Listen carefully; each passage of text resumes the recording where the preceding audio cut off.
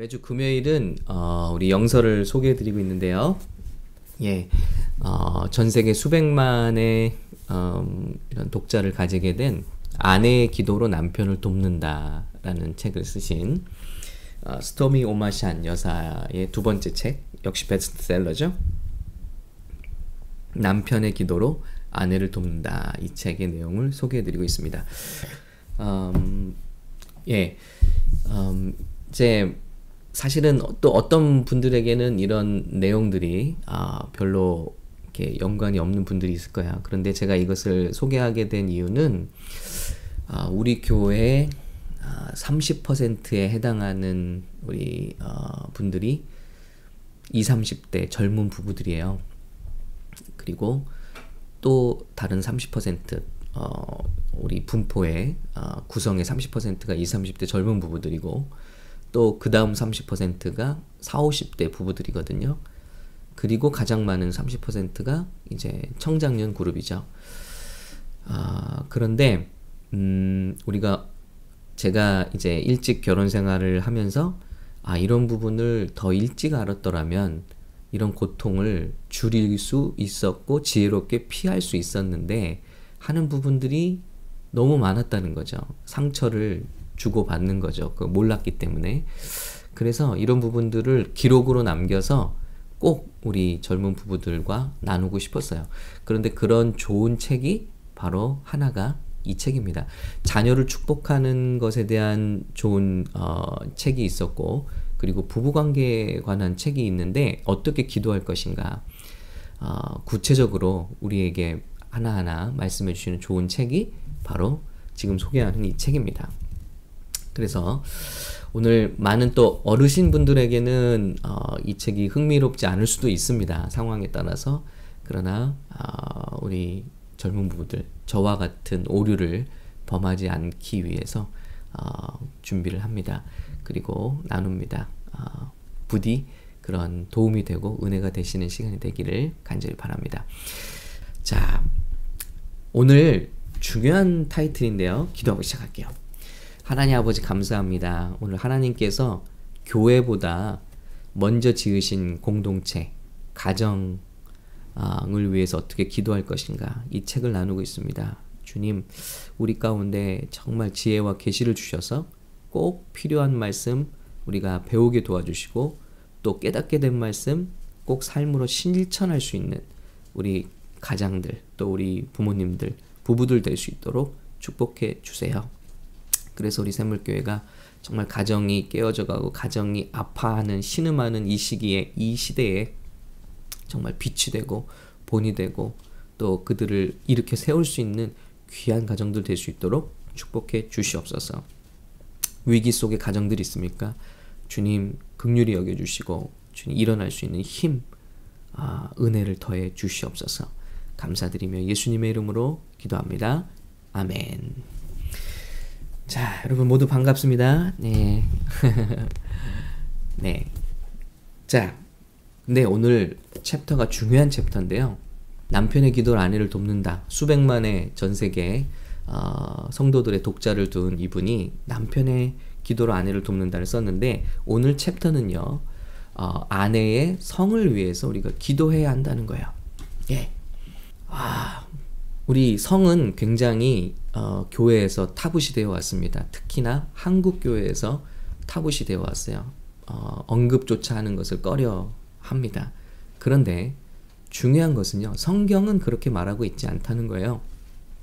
그리고 이것이 얼마나 아름답고 중요한 일인지를 여러 곳에 걸쳐서 우리에게 말씀하고 있다는 것이죠.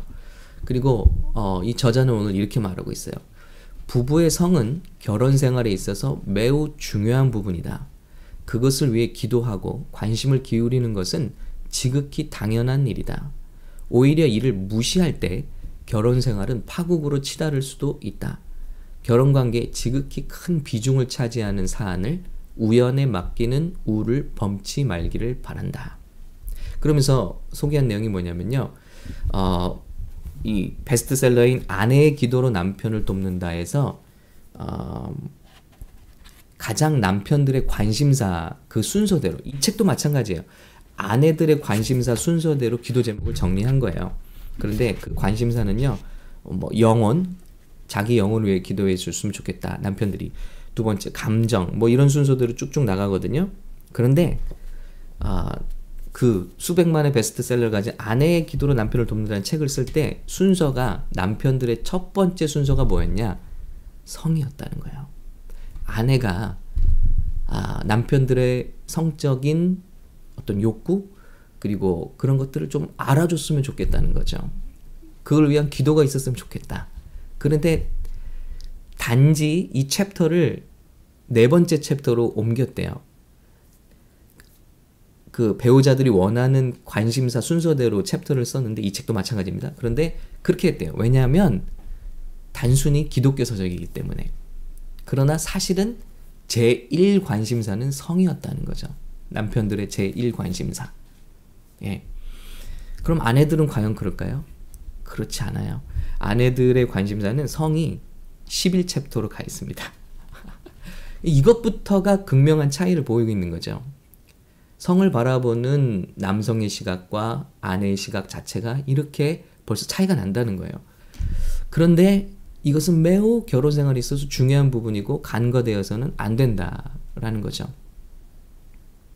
제가 충격을 받은 일이 제 인생에 하나 있는데, 이제 고등학생 때 어머니께서 주신 이제 탈무드 책을 제가 펼쳐보게 됐어요. 이제 탈무드를 한국에서 번역해서 뭐 그 엄청난 내용을 다 소개할 수는 없으니까 이 정도 두께 되는 책으로 이제 요약 발췌를 해서 출판된 책인데, 탈무드를 이제 지혜서라고 주신 거니까 유대인의 지혜서죠. 그래서 이거를 읽다 보는데 깜짝 놀라는 챕터가 나왔어요. 그 챕터는 뭐냐면 아들들 자녀들에게 이제 성교육을 시키는 내용이 나오고요. 그 중에 하나가 뭐냐면, 여러분 이 말씀을 드려야 돼요. 왜냐하면 너무나 우리가 닫혀있기 때문에 그래요. 어떻게 건강하게 자위를 하게 할 것인가, 이걸 가르쳐요. 유대인 부모들은요. 성인이 되어가는 아들들에게. 즉 성교육을 가정에서 한다는 거죠. 이것을 타부시하지 않고 얘기를 꺼내지 않는 게 아니라, 우리 한국처럼 너 다리에서 주워왔어 뭐 이렇게 막 하는 것이 아니라, 구체적으로 건강하게 성적인 욕망을 해소할 수 있는 법을 차라리 가르쳐 준다는 거예요. 건강한 방법으로. 저는 거기에 충격을 받았어요. 우리 한국 문화에서 그런 것들은 굉장히 죄악시되고, 그리고 덮어놔야만 되고, 안에 알아서 그냥 그러니까 음성적으로 배우고 잘못 배우고 이런 일들이 많은데, 유대인들은 그렇지 않았다는 거예요. 결혼도 마찬가지입니다. 그 어느 누구도, 제가 22살에 결혼을 해서 지금 21년, 22년 차 생활에 들어가는데, 어느 누구도 이런 어린 부부, 젊은 부부인 저에게 교회에서 성적으로 이런 것이 어떻게 다르고, 남녀가, 그리고 어떻게 우리가 이 결혼 생활을 운영해 가야 하는지 구체적으로 가르쳐 준 적이 없다는 거예요.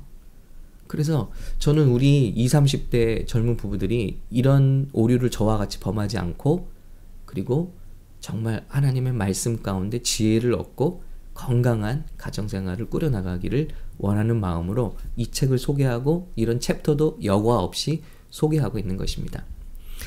처음부터가 그래요. 그래서 이 차이를 인식하고 이해해야만 건강한 부부생활이 될 수 있다. 가정생활이 될 수 있다. 우리 말씀을 잠깐 보면요. 베드로전서 3장 7절이죠. 제가 여러 번 나눴어요. 남편들아, 이와 같이 지식을 따라 너희 아내와 동거하고 그를 더 연약한 그릇이요 또 생명의 은혜를 함께 이어받을 자로 알아 귀히 여기라. 이는 너희 기도가 막히지 아니하게 하려 함이라. 예. 자, 아내들에게는 남편들에게 순복을 요청했고요.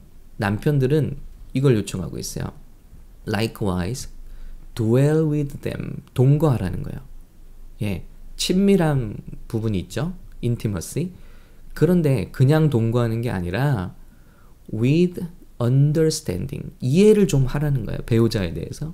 그리고 아내들은 giving honor to the wife. 아내들을 존중히 여기고, 예. 뭘로요? 약한 그릇으로, 약하지만 아름다운 그릇들이죠. 그리고 누구로요? As being heirs together. 하나님의 은혜를 함께 받는 상속자로. 예, 이게 heirs together. 이건 한마디로 말하면 joint account로 여긴다는 거야. 그래서 아내가 불행하면 나도 불행해지는 거고, 아내가 행복해지면 나도 행복해지는 joint account. 미국에 계신 분들은 이해가 빠를 거예요. 아내의 계좌가 돈이 없으면 나도 없는 거예요. 이 joint가 돼 있는 거예요. 그런 상속자로 알아라. 그래야 당신의 기도가 may not be hindered. 가로막히지 않을 것이다. 아내를 이해하지 못하고 아내를 어렵게 하면서 우리가 영적인 생활을 한다는 것은 불가능하다는 것입니다. 그래서 이 가정들이 굉장히 많은 어려움을 겪고 있는데요. 첫 번째, 이해가 부족하다는 거예요. 이해가. 예. 성적인 문제에 대해서 가장 극명한 차이를 보고 있습니다. 남성들은요, 성이 제1순위예요. 거의 모든 남성들이. 물론 예외가 있습니다. 제가 코칭 상담을 받을 때 우리 아내들이 남편들이 이해해줘야 되는데 세 가지를 충족시켜줘라 그랬어요. 첫 번째, 먹는 욕구. 그러니까 남편들은 아내가 뭐 해주면, 음식 해주면 그렇게 고마운 거예요. 그래서 너무 단순해요. 남편들은요, 그냥 음식 해주면 화가 다 풀려요. 그리고 두 번째는 잠자는 욕구. 좀 잠 좀 재워주라는 거예요, 남편들을. 그리고 세 번째는 성관계에 대한 욕구입니다. 이 세 가지를 지혜로운 아내들은 이것을 잘 응대해 준다는 거죠. 근데 여자는 그렇지 않다는 거예요. 자, 이렇게 말하고 있습니다. 이 차이를 성경은 이해하라, 남편들이여. 당신들과 아내들은 다르게 지어졌다. 그러면 이분들에게는 뭐가 중요하냐? 성적인 부분에 대해서 얘기를 해볼게요.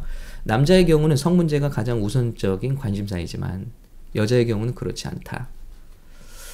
여자의 성은 감정, 기억, 관념, 경험, 육체적 요인들과 밀접한 관계가 있다. 남성들은 성적 행위 그 자체가 굉장히 기쁨을 주고 또 어떤 만족을 주죠.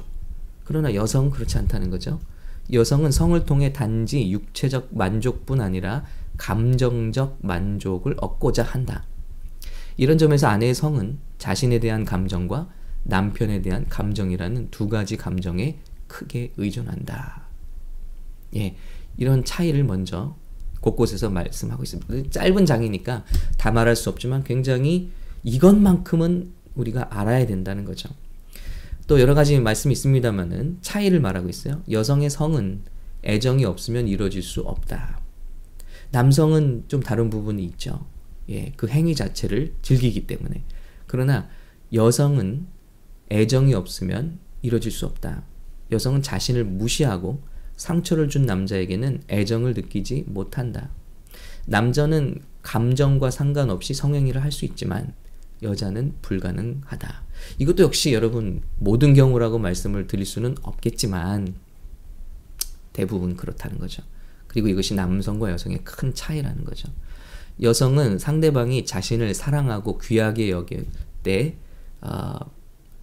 진정한 성행위를 할 수 있다. 여자는 자신의 감정을 손상시킨 남자에게는 자신을 주지 못한다. 여러분, 이런 차이를 우리 젊었을 때 이해를 한다면 우리 남편과 아내의 간격이 더 좁아질 수 있을 것 같아요. 특별히 남편이든 아내든 신뢰를 깨뜨릴 만한 일을 저질렀다면 회개하고 용서하고 서로의 관계를 치유할 수 있도록 기도해야만 한다는 그런 가이드를 주고 있습니다. 자, 그리고 또 차이를 말하고 있어요. 여성들은요, 남편과 굳이 성행위를 하지 않아도 친밀한 애정을 나눌 수 있다고 말한다. 예, 수백만의 여성 독자들에게 온 피드백이에요. 이런 말을 한다고 해서 이상하게 생각하거나 잘못되었다고 반박하지 말길 바란다. 아내는 남편과 함께 있다는 느낌을 원한다.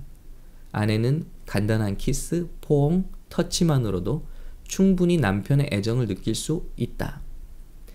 남성은 성적으로 그렇지 않다는 거예요. 예. 여성은 때로 굳이 성행위를 하지 않더라도 감정적 일체감과 확신과 친밀함을 줄 수 있는 말과 행위를 원한다. 너무 좋은 가이드죠. 예. 이런 것들을 우리가 더 일찍 알았더라면 예. 건강한 가정을 지킬 때 도움이 되었을 텐데요. 그리고 이렇게 말합니다. 아내들이 원하는 것, 거듭난 아내들, 예수님을 믿는 아내들이 원하는 것은 강한 믿음을 가진 남편을 매력적으로 생각한다. 그래서 별로 매력적이지 못했던 남자들이 믿음을 가진 뒤 주님의 형상을 닮아가면서 매력적으로 변하는 경우를 보게 된다. 예. 만일 아내에게 더욱 매력적인 모습을 보여주기 원한다면 주님 안에서 더욱 성숙하기를 바란다. 예, 쿵 하는 말이에요. 심령이 변화를 받아 주님의 형상으로 변해갈수록 외모도 더욱더 매력적인 모습이 되어갈 것이다. 열심 있는 믿음 생활을 아내를 사로잡을 수 있는 가장 확실한 방법이다 하고 남편들에게 조언을 하고 있습니다. 그러면서 또 한 가지 조언을 해요. 성경은 아내와 남편이 서로 육체를 허락하지 않는 것은 옳지 못한 일이라고 말한다. 자, 오늘 우리가 읽은 본문 말씀도요. 동거를 하는데 지식을 따라 아내와 동거를 하라는 거예요. 이 말은 아내를 내버려 두지 말라는 거죠. 외롭게 내버려 두지 말아야 할 것. 그래서 우리가 작정으로 기도를 하고 특별한 목적으로 기도를 할 때는 분방을 한다 할지라도 반드시 합치라는 말씀을 주셨죠. 단순히 그냥 룸메이트로 있으라는 게 아니라 성적인 인티머시를 유지하라는 거예요. 그러므로 사단이 틈을 타지 못하게 하라고 우리에게 부탁을 했습니다. 그래서 오늘 말씀처럼 남편들아 지식을 따라 언더스탠딩이죠. 차이를 이해하는 것이 필요하고 그리고 너의 아내와 동거하라. 그리고 더 연약한 그릇이요 생명의 은혜를 함께 이어받을 줄 알아라. 귀히 여기라. 자, 오늘 말씀드린 차이점 뭐죠? 남편들은 어떤 감정 없이 성관계를 통해서 만족을 얻을 수가 있는 존재들입니다. 남성들은. 그리고 그것이 채워지지 않으면 힘들어합니다. 그런데 아내들은 그것보다 더 중요한 게 있는데 존중받는 느낌, 내가 사랑받고 있다는 느낌, 이것이 성행위 그 자체보다 더 중요하다는 것입니다. 대부분의 여성들에게. 물론 아닌 여성들도 있을 수 있습니다. 예. 그러나 대부분의 여성들이 그렇게 느낀다는 거죠. 이것 자체가 큰 차이죠. 이 차이를 안다면 오늘 말씀의 권면처럼 귀히 여기는 것. 이것이 여러분 성경에 다 있는 거예요. 길이. 그런데 우리는 이런 부분들을 쉬쉬하고 덮고 이야기하지 않으려 합니다. 그저 문제 있으면 기도 더 하고. 이렇게 해결될 문제가 아닌데 성경은 말씀하고 있다는 거죠. 그래서 여러분 오늘 말씀처럼 우리가 이런 부분들을 고려하고 기도하기 시작했으면 좋겠습니다. 아내는 남편이 이런 자신의 상황을 고려해 주기를 원한다. 하지만 반대로 아내를 육체적으로 사랑해 주지 않는 것도 전혀 바람직하지 않다. 아내는 신경 써야 할 일이 많기 때문에 계속 그대로 방치해 두면 남편과의 성관계를 아예 무시하게 될 수도 있다. 따라서 부부간의 성문제는 기도가 필요하다. 예.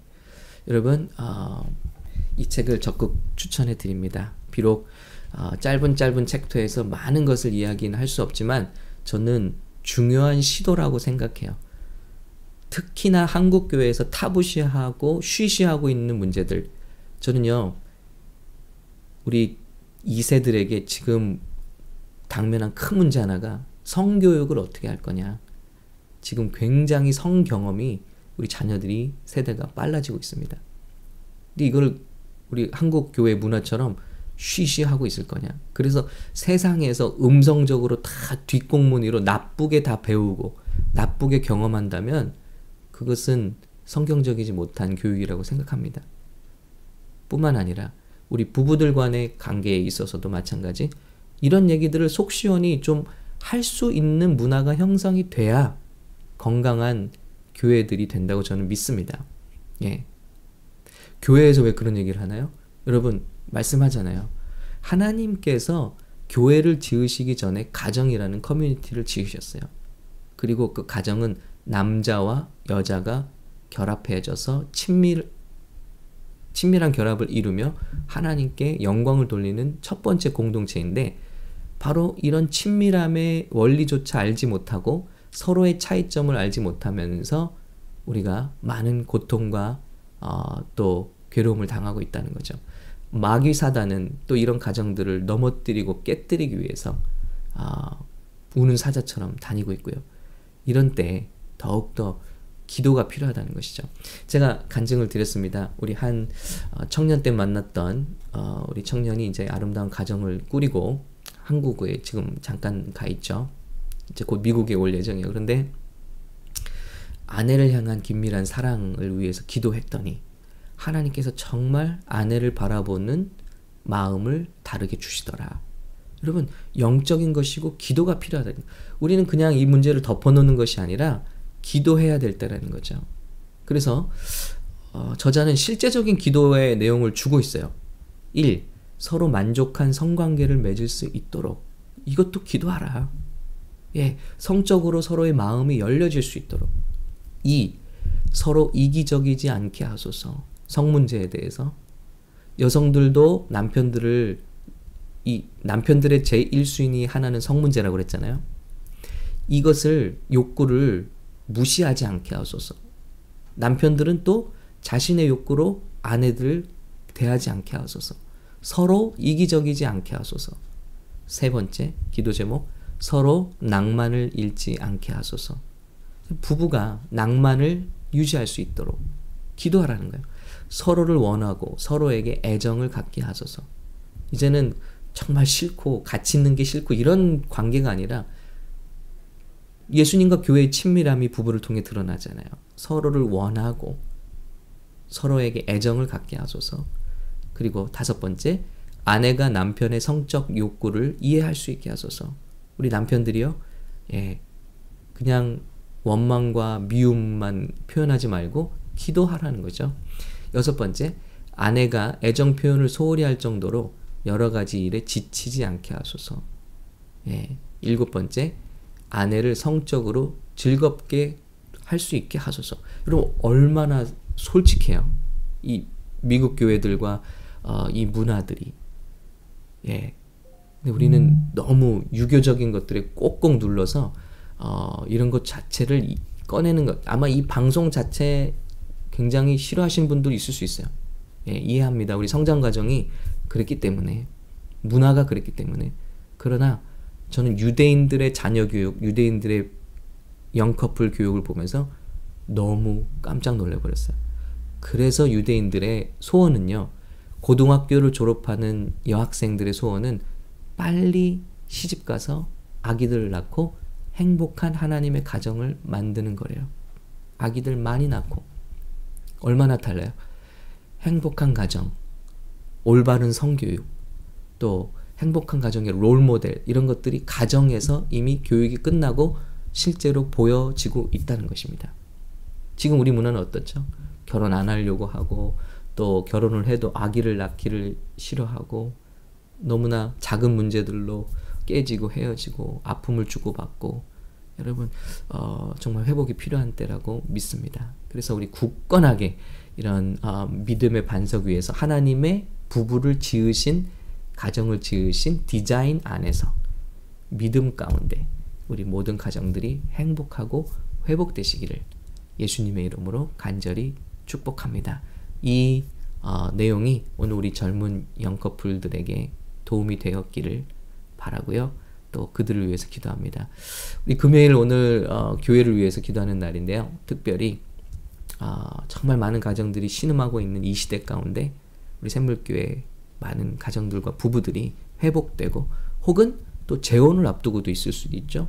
예전에는 영적인 원리를 몰라서 사랑하지 못했어요. 제대로 사랑하지 못했어요. 근데 이제는 준비가 되었을 수도 있죠.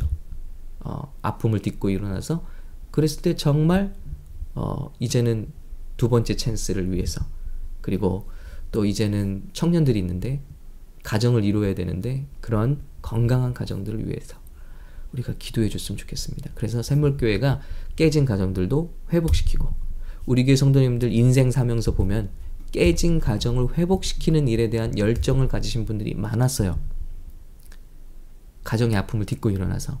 그래서 여러분, 우리 교회가 정말 온통 가정들이 신음하고 있는 이때에 정말 귀한 가정들을 회복시키고 일으키는 사명들을 감당할 수 있는 그런 교회 될 수 있기를 간절히 기도해 주시기를 부탁을 드립니다. 제가 미국에 오게 된 이유예요. 저희 부부가 극심한 고통 가운데 내적 치유로 보내졌고, 거기서 인생의 가장 큰 치유를 경험하면서 하나님께서 미국에 수없이 많이 울고 있는 사람들의 모습을 보여주셨어요. 그 당시 미국에서 콜링이 있었고요. 저는 뭐 미국에 내가 갈 일이 뭐냐, 나는 가야 될 길이, 공부해야 될 길이 아직도 많은데, 그랬는데 그 치유를 경험하는 순간 그분들의 울음이 제 울음처럼 여겨졌습니다. 곳곳에 가정의 아픔으로 고통스러워하는 분들이 많이 있습니다. 그런 가정들을 우리가 격려하고 일으키고 회복시키고 세울 수 있는 그런 귀한 공동체가 되실 수 있기를 기도를 부탁을 드립니다. 여러분의 가정을 축복합니다. 여러분의 부부를 축복합니다. 자녀를 축복합니다. 한번 기도하고 우리 함께 기도하겠습니다. 주님, 우리 김지영 권사님 남겨주셨는데요. 어제 직장 동료가 코로나로 베트남에 있는 어머님과 누나를 잃었습니다. 예, 그 가족을 위해 기도합니다. 주님, 위로와 평안을 주옵소서. 너무 충격적이네요. 그리고 기도가 필요하네요. 한번 기도하겠습니다. 하나님 아버지, 정말 이 시대에 코로나로 인해서 가정을 잃은 우리 아픔들이 있고, 또 하나님 정말 아프가니스탄 같이 정말 엄청난 나라의 그 곤란을 통해서 고통을 당하는 백성들도 있고, 정말 마귀사단의 공격으로 인하여 쓰러지고 깨어져가는 가정의 고통을 겪고 있는 우리 부부들과 한 사람 한 사람이 있고, 그 가정의 아픔 속에 또한 아픔을 가지고 자라나는 수많은 자녀들, 젊은이들이 있습니다. 하나님, 우리 한국의 탄식을 들으소서. 이 이민사회의 탄식을 들으소서. 전 세계의 가정의 탄식들을 주님 올려드립니다. 주님께서는 그 어떤 사역과 일보다 우리 가정이 회복되고 우리 가정이 든든하게 믿음 위에 서기를 바라시고 우리에게 매뉴얼을 주셨는데 우리가 그것을 알지 못했습니다. 지키지 못했습니다. 하나님, 우리 가정들을 위로하여 주시옵소서. 세워 주시옵소서.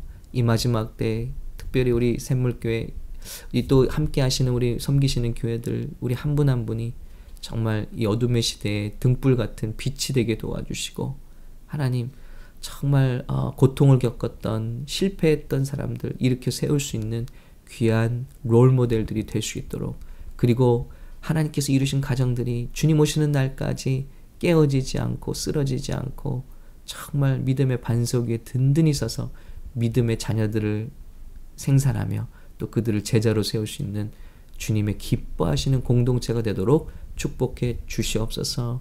주님, 결혼으로 인해 마음이 아파하셨던 우리 남편과 아내분들을 어루만져 주시옵소서.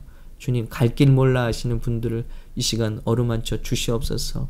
저 목까지 차오른 스트레스와 또 고통 가운데 계신 우리 분들을 이 시간 위로하여 주시옵소서.